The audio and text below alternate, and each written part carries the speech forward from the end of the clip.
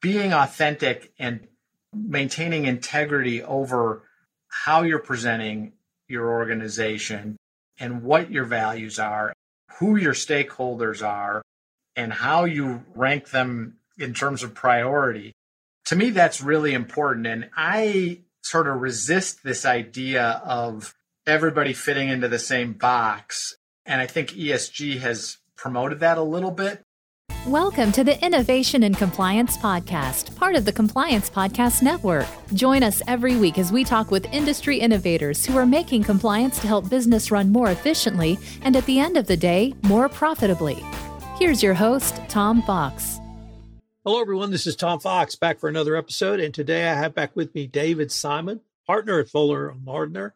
And we're going to talk about an article he posted in LinkedIn called The G in ESG.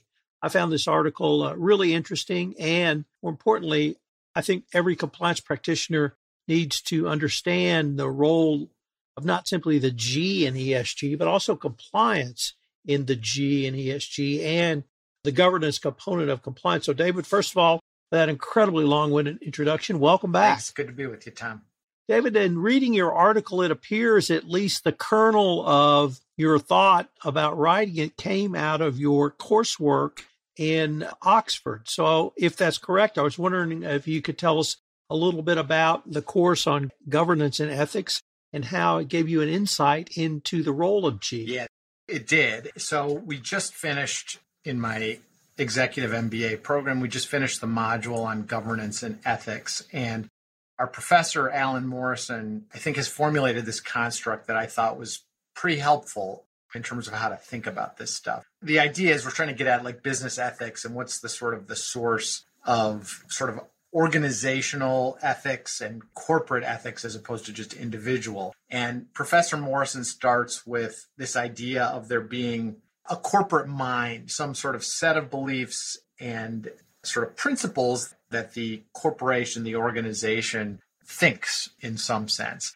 And from that, he sort of has formulated this concept of the meta contract, which I thought was a pretty cool concept. The idea of the meta contract is sort of what the corporation presents to the world in terms of how it will do business, what business it's in, what it won't do. And I think it sort of encompasses this sort of broad notion of, kind of corporate culture and the brand and how the organization sort of ultimately presents itself to the world. And he calls this the meta contract, right? So the idea is what the corporate mind presents publicly as to what this organization is all about is its meta contract. It's sort of who it is, what it's not. And then from that, the idea of governance is how well or poorly does the company adhere to its meta contract, right? How does it behave in the way it presents itself to the world as sort of its brand, its culture, its reason for existing? So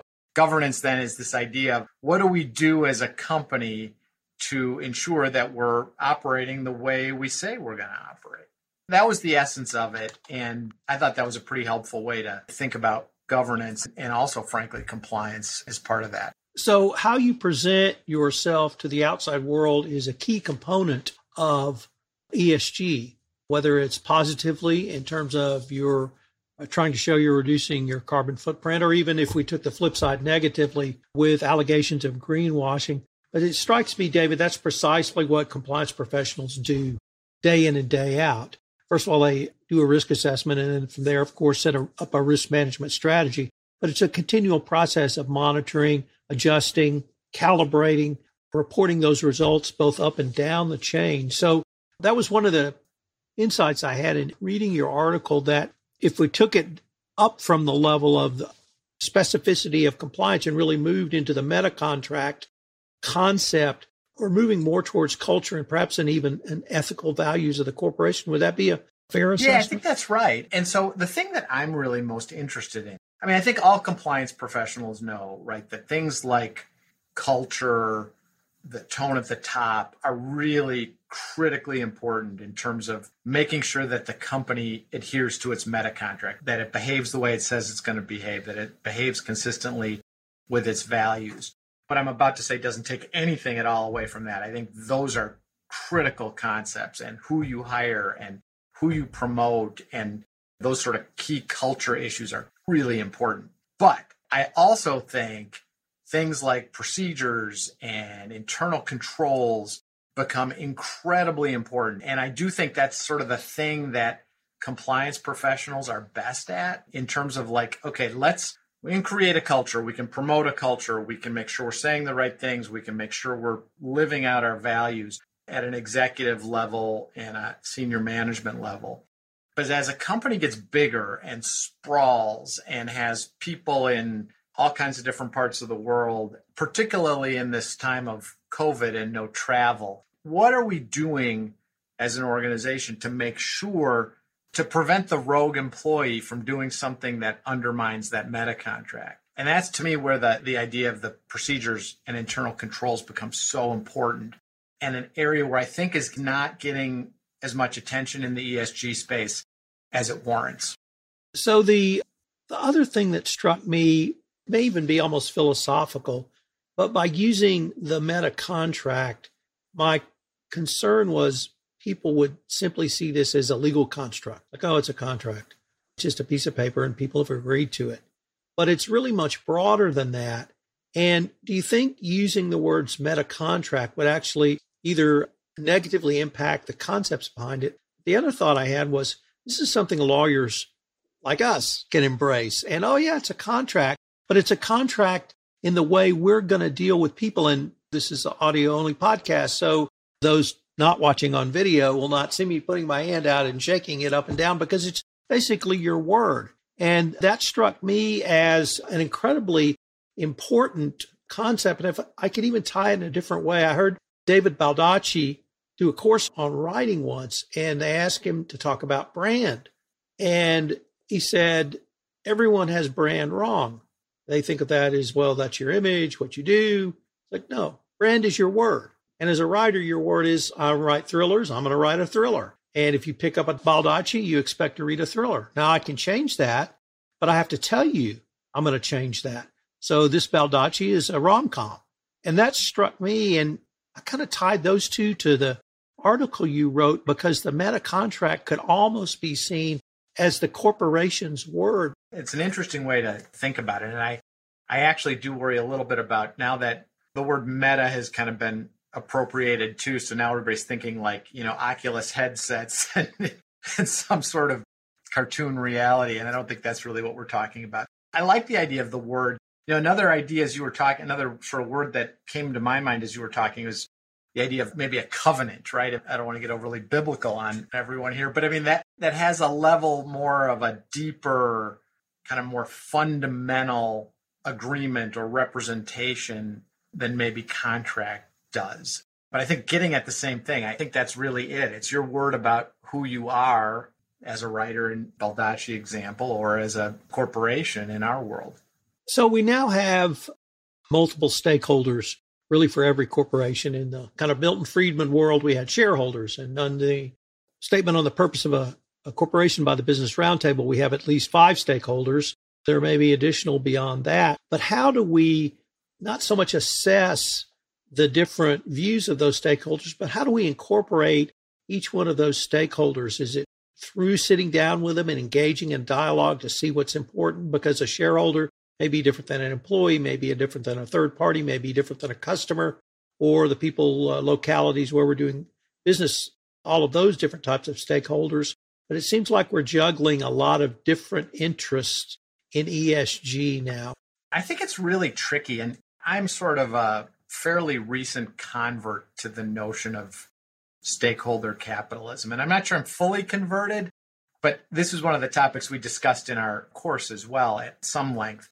And I do accept and believe that there should be something beyond just pure shareholder capitalism for a whole bunch of reasons. That's a whole separate, probably, podcast. But the question that I keep asking myself on this is, okay, so once you accept stakeholder capitalism, where do you draw the lines in terms of who the stakeholders really are, right? Because there's a whole mob of people on Twitter at any given point in time who think they're a stakeholder in your organization. They may be or they may not be.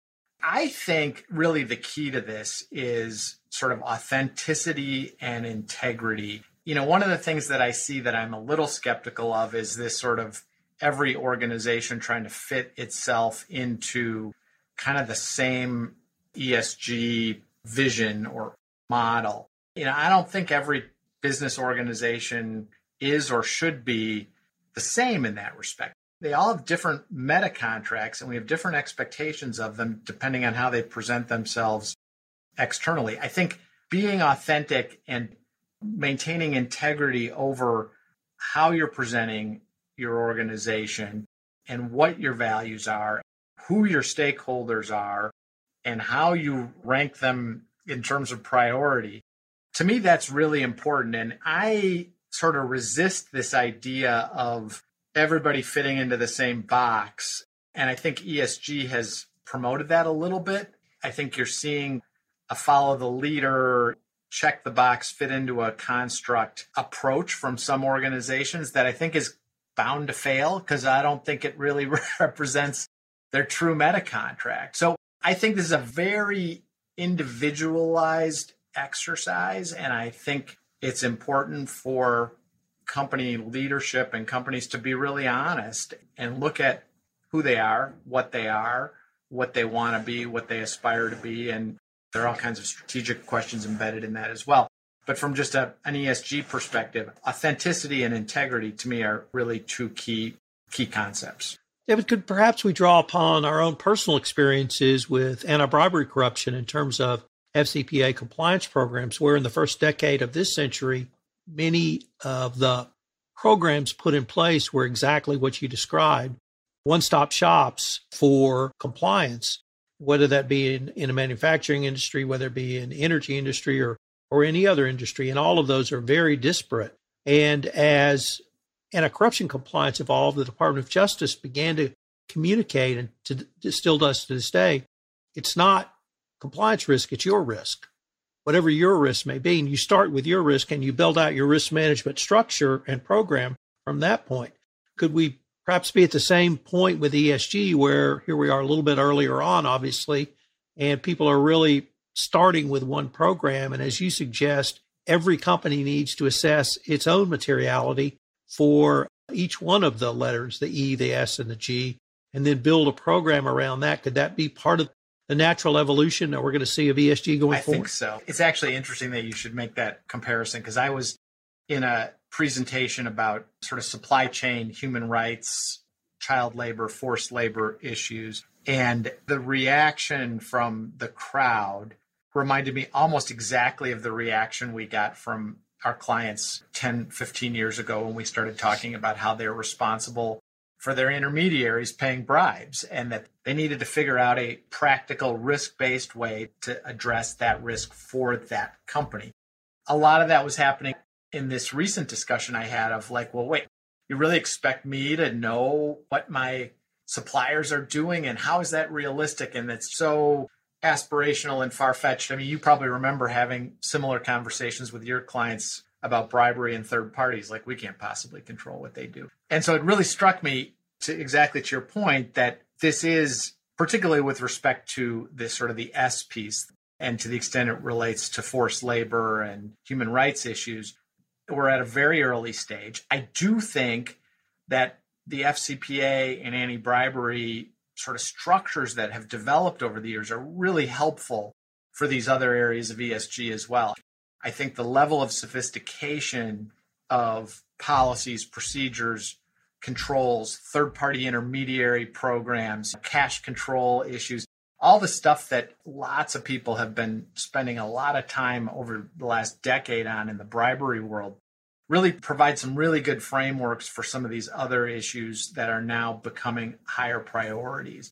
And we have the benefit of enforcement authority guidance, as you say. DOJ and SEC have been really helpful in advancing those discussions and advancing the thinking on controls and procedures and what's expected and what's reasonable and how to tailor it to specific company risks. So sort of a long-winded way of saying I totally agree. I think we are at an early stage in the ESG world, but I do think the FCPA and anti-bribery world provides a good roadmap. I mean, obviously this stuff needs to be adapted, But the core concept that you flagged of being risk tailored and focused on your particular company's risk, I think is really important. There's one paragraph in your article, and we're going to link to David's article in the show notes. And I want to read it because I want to ask you some questions. And the paragraph reads, quote, corporate governance then is simply how closely a firm's operations conform to its meta contract. What structures, controls, policies, and procedures does it have in place to ensure it does business in a way that it publicly professes it will do so? How effectively do those structures, controls, policies, and procedures operate in the real world? And David, in rereading that paragraph, it struck me that it allows corporate governance literally at the top of an organization, such as a board of directors, to make fairly general statements about the meta contract or culture or ethics in the company. But then it details lower down the organization how you would bring in a way to assure compliance with that corporate governance. And that's through, of course, policies and procedures. But then it allows the reporting on those policies and procedures that a compliance professional does through ongoing monitoring back up to the top of the organization. So in that paragraph, I really saw a way to think through corporate governance, or the G in ESG, literally from the top to the bottom and back up. That's a great way to think about it. I really do think compliance professionals and lawyers who practice in this space are really well suited to take that meta contract and implement it in a way that's enforceable and consistent throughout the organization. That's what they're good at. That's what they're trained to do.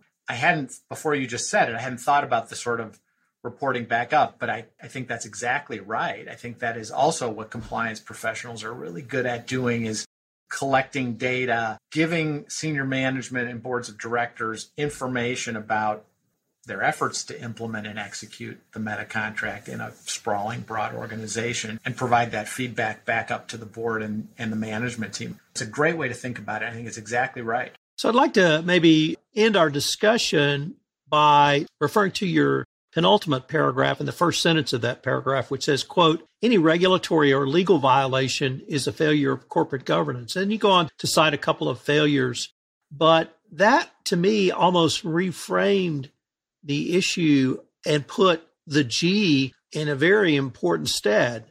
And it really, I think, gives the compliance professional and perhaps the general counsel and the general counsel's office a way to talk to the board that I think they're going to be very comfortable with, because of the paragraph you have before that yes, you've set a general tone for us, but then we've had to implement ways to assure compliance with that tone. And so to think about a FCPA violation, an accounting fraud, or you name the violation as a corporate governance failure, I think really highlights for the board the importance of this, and even more the importance of their role in corporate governance too. How do you see kind of that? I think it's a really important point. And I do think one of the great things about ESG is I think it also allows compliance to broaden its thinking a little bit, broaden its horizons, because compliance can get very focused on true compliance with the law or with regulatory regimes, which I think is obviously got to be a priority. And I do think that sort of my first point in that sentence was the meta contract always includes at least an implicit representation that the organization is going to follow the laws of the jurisdiction in which it incorporates. I mean, that's almost by adoption of the law that you're incorporating, and therefore you're adopting a commitment to do that. But it's more than that, I think. One of the things I was thinking about when I wrote that paragraph is about, there are certain violations, certain scandals that are worse than others. And there are certain scandals that are worse with a particular organization than others. And I think it ties to what their meta contract is, right? It ties to who they are and who they proclaim to be to the world. And when there's a violation, maybe even not a violation of the law, but a violation of who they really are as an organization, that's a much bigger governance problem, I think, for the company or the organization than anything else could be, right? And when it goes to the heart, when you screw up in a way that goes to the heart of your meta contract of who you say you are, that's catastrophic. I haven't thought about this maybe enough. I need to spend some more time developing this idea. But, I use the example in my article of Arthur Andersen, right? Arthur Andersen is the rock of accounting firms and the conservative, reliable, big, I guess 6 it was then. Their role in the Enron scandal, it was so bad, obviously, it eliminated Arthur Andersen as a firm. But to me, the dynamic there is that where the violation occurred, where they strayed, was so closely tied to their meta contract of who they were representing themselves to be to the world that they just couldn't survive it. So I think from a compliance perspective, compliance professionals need to think more broadly than just the laws and the regulatory framework, to more about what their organizational meta contract is, and they need to take steps to protect their organizations from violating it, because it can be disastrous when they do.